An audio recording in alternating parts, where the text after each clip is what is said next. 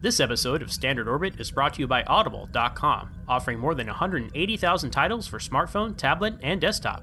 To get a free audiobook of your choice and help Trek FM at the same time, visit audibletrial.com/trekfm. And also by Enterprise in Space, an international program for the nonprofit National Space Society. Find out how you can help science and education and become a virtual crew member aboard the NSS Enterprise Orbiter by visiting enterpriseinspace.org. Want to join the conversation and share your thoughts on this episode? Join the Babel Conference, our listeners group on Facebook. Just type BABEL into the Facebook search field. We look forward to seeing you there. This is Walter Koenig, Chekhov from Star Trek, and you're listening to Trek FM.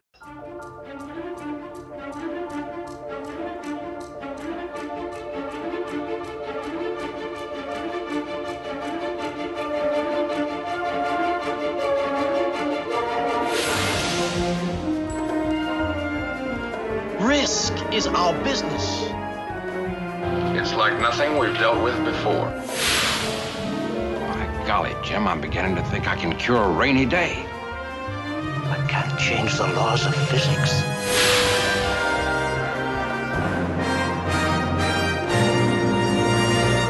Now in Standard Orbit, sir. Welcome, everyone, to Standard Orbit, Trek FM's dedicated podcast that covers the original and new cast of Captain Kirk and the Enterprise. I am your host, Ken Tripp. This week, I am flying solo again. I want to wish my best friend, Zach, a speedy recovery down in Houston. He is working through a lot of things, as a lot of our friends are down there. And we miss you, Zach. We missed you on our recent away mission that we had while we were in Denver at the Marquez wedding. So it has been difficult, to say the least, to go on this long without my partner, but I know that he will be back in the next 2 or 3 weeks, and I do know things are getting better for him. So please, if you see him on the Babel Conference, please wish him your best and hope for a quick recovery. I also want to extend that same wish to our friends in Florida. They have had a rough time. I have a couple of sites down in Florida as well. And while everybody is safe, I know that fuel is an issue and that things are just difficult in terms of power, and it's going to take a while for these two major events to reconcile and for people to get back to normal lives. My hope is that it happens rather quickly for all of you. So for today, what I wanted to talk about was what were the best Star Trek moments in Star Trek Into Darkness. Now, here is a movie that has a lot of controversy to it. A lot of people don't really consider it that great a movie, or at least not that great a Star Trek movie. And I'm in the camp where I enjoyed it, but I have a tough time, I guess, aligning it to Star Trek. Probably because, one, I've been a fan for too long, and I know all the little idiosyncrasies and items that should kind of come into play, and it bothers me if... Well, you know I'm not a canonista. That's not me. But it does bother me sometimes when they take a lot of shortcuts or things that have been really established don't seem to gel. And it can pull me right out. It's the silliest stuff, too, because you really shouldn't let those things impact your movie watching or allow you to, I guess I should say, not allow you to suspend disbelief. And I want to talk about, warp speed, right? They go into warp speed, they're in warp speed for 5 minutes, and they cover the distance in many, many movies and episodes that it usually takes them many weeks to do. So it's a very Star Wars approach to Star Trek, and of course that's not the only problem I had with Star Trek Into Darkness. They just missed the whole Khan thing. It could have been a pretty decent movie if they'd used another character maybe from that ship, and approached it a little bit differently. It had some brilliant scenes, visually speaking. It did have a few Star Trek moments that I'm going to get into in a moment. But overall, the movie was just kind of a high-speed space adventure with incredible effects. And I think it just tried too hard and at the same time went too fast. It didn't breathe at all. So there was a lot of opportunities for that movie to be much stronger and to have, I guess, more of a Star Trek feel to it. It wasn't that it didn't attack social issues and things along those lines. It certainly did bring them out. It did make you think about certain things, particularly the use of drones or, I guess firing first in this crazy world that we live in now, or preemptive strikes, as we say.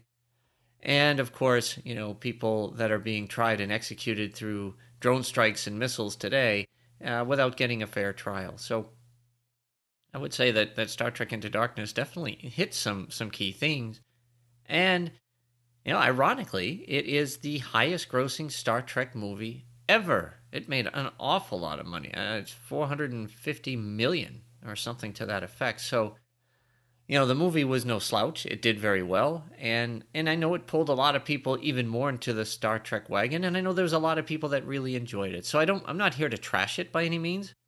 We all have our different views on things. But what I wanted to hit on was kind of the key Star Trek moments for me and Into Darkness. And for the most part, that evolves around Captain Kirk and Mr. Spock. They had some really great interactions and some great lines in the movie that kind of made it feel a lot like Star Trek. So the elements that would pull me out sometimes, maybe, they were too cavalier with Kirk breaking rules and all that other stuff, which, it's really unfounded. He wasn't a rogue rebel rule breaker. There were occasions where he did, but certainly was not an officer that just played Wild Wild West out there and did things his own way. And I thought the movie just kind of went too far with that. But those scenes, particularly this first one that I'm going to play for you, is the one where both Captain Kirk and Mr. Spock are in Admiral Pike's office facing the music for what happened in Nibiru and what kind of went wrong and the explanations. But I thought one thing they did capture well was kind of classic Spock. I could see a younger Spock answering the questions to Admiral Pike and also being truthful and honest, which obviously hurt Captain Kirk. The only element I didn't like is I could never see Captain Kirk, the one I know, the one that I grew up with, actually falsifying data and lying on a report. Just not who he is. I think he would take ownership and accountability. I know it's a younger Kirk in this, but I just didn't like that whole aspect of it. And there was a deleted scene, actually, in Star Trek Into Darkness that Tim Hands or Chris Baca, one of my friends, sent me. It was on some link where it actually has Kirk recording the captain's log, lying through his teeth, and the bridge crew just looking at him. And that is not... I'm glad they cut that scene, because that really would have killed the movie for me. Even though they implied it to actually see it, no, that's not true leadership. And I could imagine the rest of his officers and crewmen watching him do this and being so cavalier about it would just be a cancer in the ship. It really shows his immaturity. So anyway, here we go with this first clip from Into Darkness, where Pike is dressing down Kirk and Spock. Uneventful. Admiral? It's the way you describe the survey of Nibiru in your captain's log. Yes, sir. I didn't want to waste your time going over the details. Tell me more about this volcano. Data says it was highly volatile. If it were to erupt, it would wipe out the planet. Let's hope it doesn't, sir. Something tells me it won't. Well, sir, volatile is all relative. Maybe our data was off. Or maybe it didn't erupt because Mr. Spock detonated a cold fusion device inside it right after a civilization that's barely invented the wheel happened to see a starship rising out of their ocean. That is pretty much how you describe it, is it not? Admiral, You filed a report? Why didn't you tell me? I incorrectly assumed that you would be truthful in your captain's log. Yeah, I would have been if I didn't have to save your life. A fact for which I am immeasurably grateful, and the very reason I felt it necessary to take responsibility for the actions that led... Responsibility, yeah. It'd be so noble, Pointy, if you weren't also throwing me under the bus. Pointy? Is that a derogatory reference? Gentlemen, Starfleet's mandate is to explore and observe, not to interfere. Had the mission gone according to plan, Admiral, the indigenous species would never have been aware of our interference. That's a technicality. I am Vulcan, sir. We embrace technicality. You give me attitude, Spock. I'm expressing multiple attitudes simultaneously, sir.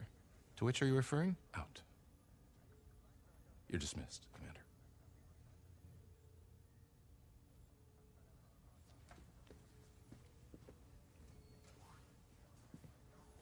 You have any idea what a pain in the ass you are? I think so, sir. So tell me what you did wrong. What's the lesson to be learned here? Never trust a Vulcan. Oh, so you can't even answer the question. You lied. On an official report, you lied. You think the rules don't apply to you because you disagree with them. That's why you talked me into signing up in the first place. It's why you gave me your ship. I gave you my ship because I saw greatness in you. And now I see you haven't got an ounce of humility. What was I supposed to do? Let Spock You're die? missing the point. I don't think I am, sir. What would you have done? I wouldn't have risked my first officer's life in the first place. You were supposed to survey a planet, not alter its destiny. You violated a dozen Starfleet regulations and almost got everyone under your command killed. Except I didn't.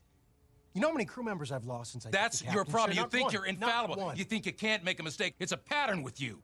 The rules are for other people. Some should And be. what's worse is you're using blind luck to justify your playing God. Given the circumstances, this has been brought to Admiral Marcus's attention. He convened a special tribunal to which I was not invited. You understand what Starfleet regulations mandate be done at this point. They've taken the Enterprise away from you. Now, I really enjoy that scene for a couple reasons. I've been on the other side of that desk myself a few times, and I've had people on the other side of my desk a few times, and I thought the approach was really, really well done. That's one. But I think more than anything else, it really captures that essence of who Spock is and where Kirk is in his maturization. It's just not there. So I hope you enjoyed that clip. I smile at it. I laugh at it. I didn't like the hard reality when Kirk is demoted. But of course, the movie spins that around, which leads us to my second of the three biggest Star Trek moments. And that happens to be kind of the following scene, really. And that's when Captain Pike comes down to see now Commander Kirk in a bar. And, well, you know what? I'm going to let you listen, and then we're going to talk about it on the other side. How did you find me? I know you better than you think I do. I mean, the first time I found you was in a dive like this. Remember that? Got your ass handed to you. No, I didn't. You don't? No, that's not what happened. That was an epic beating. No, it wasn't. You had napkins hanging out of your nose. Did you not? Yeah, that was a good fight. A good fight. I think that's your problem right there.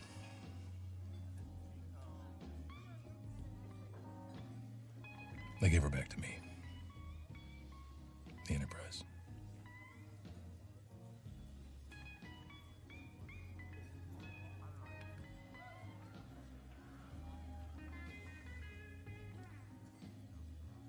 Congratulations. Watch your back with that first officer, though. Spock's not going to be working with me. It's been transferred. USS Bradbury. You're going to be my first officer. Yeah, Marcus took some convincing. But every now and then I can make a good case. What did you tell him? The truth. That I believe in you. That if anybody deserves a second chance, it's Jim Kirk.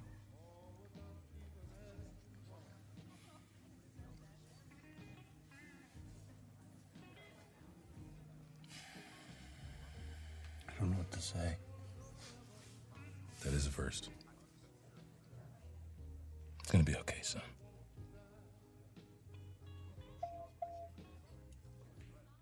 It'll be all right, son. So here's the thing, right? It's a journey, and life is a journey. And here you have a person who grew up without a father, Pike realizing that he put too much on Kirk at too young an age, and now he's going to guide him and mentor him. But what I thought was really special about that whole scene was just the demeanor of both. You can really buy into the character of Captain Pike. From the first movie into this movie, it really was solid. And of course, it sets us up for such a shock and awe when, spoilers, Captain Pike gets killed by Khan. And that was such a shame, because he could have been a character that could have gone much longer into, the franchise, I think. And we know in the original series, Captain Pike met a pretty grisly fate, although, he's now doing better under the auspices of Illusion. But, in this case, I thought that Bruce Greenwood just, even in the first movie and into this movie, just brings out a phenomenal Captain Pike. And I hated seeing him get killed because of this speech, or the "I dare you to do better" speech that came from the first movie. Both were just very, very powerful scenes. Now, what it does for the movie is it does set up some really great drama. When his death happens, it really is emotional, and it's played beautifully by both Chris Pine and Zachary Quinto. And there's a part of me when that whole thing happened, I was like, oh, come on. In movies and television shows nowadays, they want you to feel heavily impacted by the loss of key people and key characters in a cast. This would have been one they could have left alone, I think. Poor Pike, he gets the eel in his brain. It impacts his ability to walk. Gets the ship back. He's going to mentor Kirk, and then the next thing you know, he gets killed, and it was really rough. So anyway, I hope you enjoyed that scene. I thought it was a powerful moment. I'm kind of drawn to those things, those father-son moments. I find them particularly impactful, and it was pretty special. So when you ask me, I'm only picking 3, right? And so that gives all of you in the Babel conference a ton of other good Star Trek moments to bring in or link to YouTube on when we bring it up, when this show drops. But I really thought the biggest and best Star Trek moment occurred at the very end of this movie. Because shortly after the whole drama of the attack by Khan and his reveal and the back and forth and the vengeance and the Klingons, there was a lot of great action, a lot of great visuals, some great dialogue that did occur, some others that just wasn't so great, and you're just like, oh man. But I really, really enjoyed the speech at the end, because I thought it holistically defined what they were about. What is the character and nature of the Federation? Not just Starfleet, but of the Federation. And the line was perfect. And the way that it ends, too, with what we knew as the sign-on for Star Trek, right? The episode launch in TNG in the original series is now the Captain's Oath. And I found that to be, I thought, pretty clever how they pulled that in. I wonder if we'll hear it on some of the other series of the future. Disco? We'll be listening. Anyway, here's the end speech from Captain Kirk at the finale of Into Darkness. There will always be those who mean to do us harm. To stop them, we risk awakening the same evil within ourselves.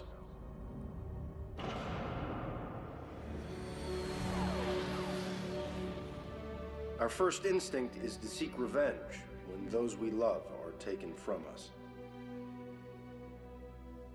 But that's not who we are. We are here today to rechristen the USS Enterprise and to honor those who lost their lives nearly 1 year ago. When Christopher Pike first gave me his ship, he had me recite the Captain's Oath. Words I didn't appreciate at the time. Now I see them as a call for us to remember who we once were and who we must be again. And those words? Space, the final frontier. These are the voyages of the Starship Enterprise. Her 5-year mission? To explore strange new worlds, to seek out new life and new civilizations, to boldly go where no one has gone before. So here's the dichotomy of that whole speech and that whole feeling, right? You watch this movie. A lot of fans, like me, had a difficult time with it. I felt it played much better in a Star Wars type arena. And I am a big Star Wars fan, by the way. I just like my Star Wars to be Star Wars and Star Trek to be Star Trek. And that doesn't mean you can't have action and you can't have intensity and you can't have great moments within the both, but there's certain things, certain elements that belong in each movie that I think fit. And I think that's where J.J. Abrams got a little confused. When we talk about kind of the collusion of technology and the way Star Trek has a foundation and a lot of rules and a lot of history that plays on. Star Wars does to a degree, but it's much, much looser, right? We really don't know what hyperspace means. Light speed, they say, but they're going much faster than that. In Star Trek, we understand what warp 1 is, warp 2 is, warp 3, etc., etc., etc. So the end of this movie kind of pulled it all back because it was a great Star Trek moment, especially when they're getting ready for their 5-year journey. And it also got us pumped up. So maybe the movie wasn't that successful in terms of bringing the whole Star Trek fandom into it and enjoying it. I think we got tired of the ship getting beat up again. I mean, and all the different elements in there. And Khan just is as great as Benedict Cumberbatch was as a villain. I didn't think he was a great Khan. He was an okay Khan. We do talk about that in Conversations, an episode that we did about 6 months ago that I'm sure you'd like. But at any rate, the end of this movie really pulls us back in, doesn't it? It gets you excited for the next one. You were hoping that they can come and sort of redeem it. Because now they're going to play in that arena. They're going to get away from Earth, where most of Star Trek takes place, right? Now, most of the movies, Earth is in jeopardy. There's no doubt about it. And that was the same in TOS, and that was the same in TNG. But for now, they're moving away from Earth, and we're getting ready for Beyond. Now, in hindsight, Beyond knocked it out of the park, right? They killed it. I thought that was the best Star Trek movie. I think it's a little better than 09. I really enjoyed it that much more. But we'll talk about that later. The ending of this movie got me primed to the pump for the next one, right? And that's what it should have done, and that's what I think it delivered. So I hope you really enjoyed that speech there, and that it makes you kind of like, yes, this is what I'm a part of, at least philosophically. This is what I enjoy about Star Trek. This is what it's all about. And I think, like I said, they really, really nailed it. So with that, I ask you to please do what you always do, and you do so well. Engage in conversation on the Babel Conference. What were your 3 or 2 or 1 or your favorite? Or maybe there were none. Were there any Star Trek moments that you enjoyed in Into Darkness? Would you like to share it with the Babel Conference and start some great conversations? I know my buddies are out there raring to go, and I really do appreciate all of you. So with that, I will say thank you for listening to this episode, and talking about the 3 top Star Trek moments in Into Darkness isn't the only thing we're talking about. Please listen to these previews and other things that are happening also on the network. Previously on Trek.fm, The Edge, a Star Trek Discovery podcast. I think there's a better chance of what happens in the comics reflecting the television show as opposed to like the first TNG comic that had like the 2 bickering husband and wives that worked on the bridge, the Bickleys or whatever, and they ran around in capes for some reason, and it's just like they had these that's really canon like in my head. Yeah, that's you're right. To the journey. And so I could see the Hirogen viewing themselves as very noble, very civilized. They don't let their prey suffer, but really they're doing these horrific things, just like we do here in the real world when we have to go fight wars. Yeah, absolutely. I think they go home and they write an epic poem about it, and that makes it okay. the Hirogen equivalent of Beowulf, right? Warp 5. Gary Graham came over and said a couple of nice things, but the funny thing was he said, I've been on this show for 4 years. This is my first day on the bridge. You're over there firing the phasers? What is going on? Standard Orbit. I was really hoping that Quinto would have a tie-in to, when the Hobbit trilogy came out, a few years ago. I was like, oh, they might tie into that, and Quinto can have a remix of the Ballad of Bilbo Baggins. They didn't quite go there, did they? So no, they did not. They did not. But, there are certain things that you can, I guess, mirror or remake. That is not something that should ever be remade. And that's what else is happening on Trek.fm. So check out these shows and find out what we're talking about in your favorite corner of the Star Trek universe and beyond. You'll find us wherever you get your podcasts. If you're an Apple user, get the show on iTunes or the Apple Podcasts app. Be sure to hit the subscribe button. That helps us greatly and makes it easier for other listeners to find the show. If you're not an Apple user, we've got you covered as well. You can find our shows on Stitcher, TuneIn, Speaker, SoundCloud, Windows Phone, and of course you can stream and download the MP3 file from our website and grab the RSS link as well. If you'd like to get in touch with us here at Trek FM, you can always find us on trekfn.com/contact and look in the sidebar on the show page, or you can go to speakpipe.com/trekfm and please leave us a voice message. You can also contact us through Twitter at TrekFM or on Facebook at facebook.com/TrekFM, and of course in the Babel Conference. Type Babel Conference, that's Babel, into the search field on Facebook, or go to our website at Trek FM and click discussion on the menu bar. Another way you can help us keep all of our shows coming to you each week is to become a patron on the network on Patreon. If you visit Patreon/TrekFM, that's patreon.com/TrekFM, you'll find the current goals and different milestone contributions along with all the great perks we have for you. These perks include early access to content, exclusive content, producer credits, seats on our content development team, and more. We really appreciate any support you can give us and hope you'll join the team. Again, you'll find all the details on patreon.com/TrekFM. Speaking of Patreon, thank you as always to our great associate producers for Standard Orbit. We have Renee Roberts, Norman Lau, Aaron Harvey, Tim Robertson, Nick Anastasio, Richard Marquez, and Corey Elrod. Yes, thank you guys so much for your support for both Standard Orbit and Trek FM. So Ken, if people want to find you out there on the internet, where can they find you? You can find me hanging around the Babel conference and engaging people when I have the opportunity. You can also find me on Twitter.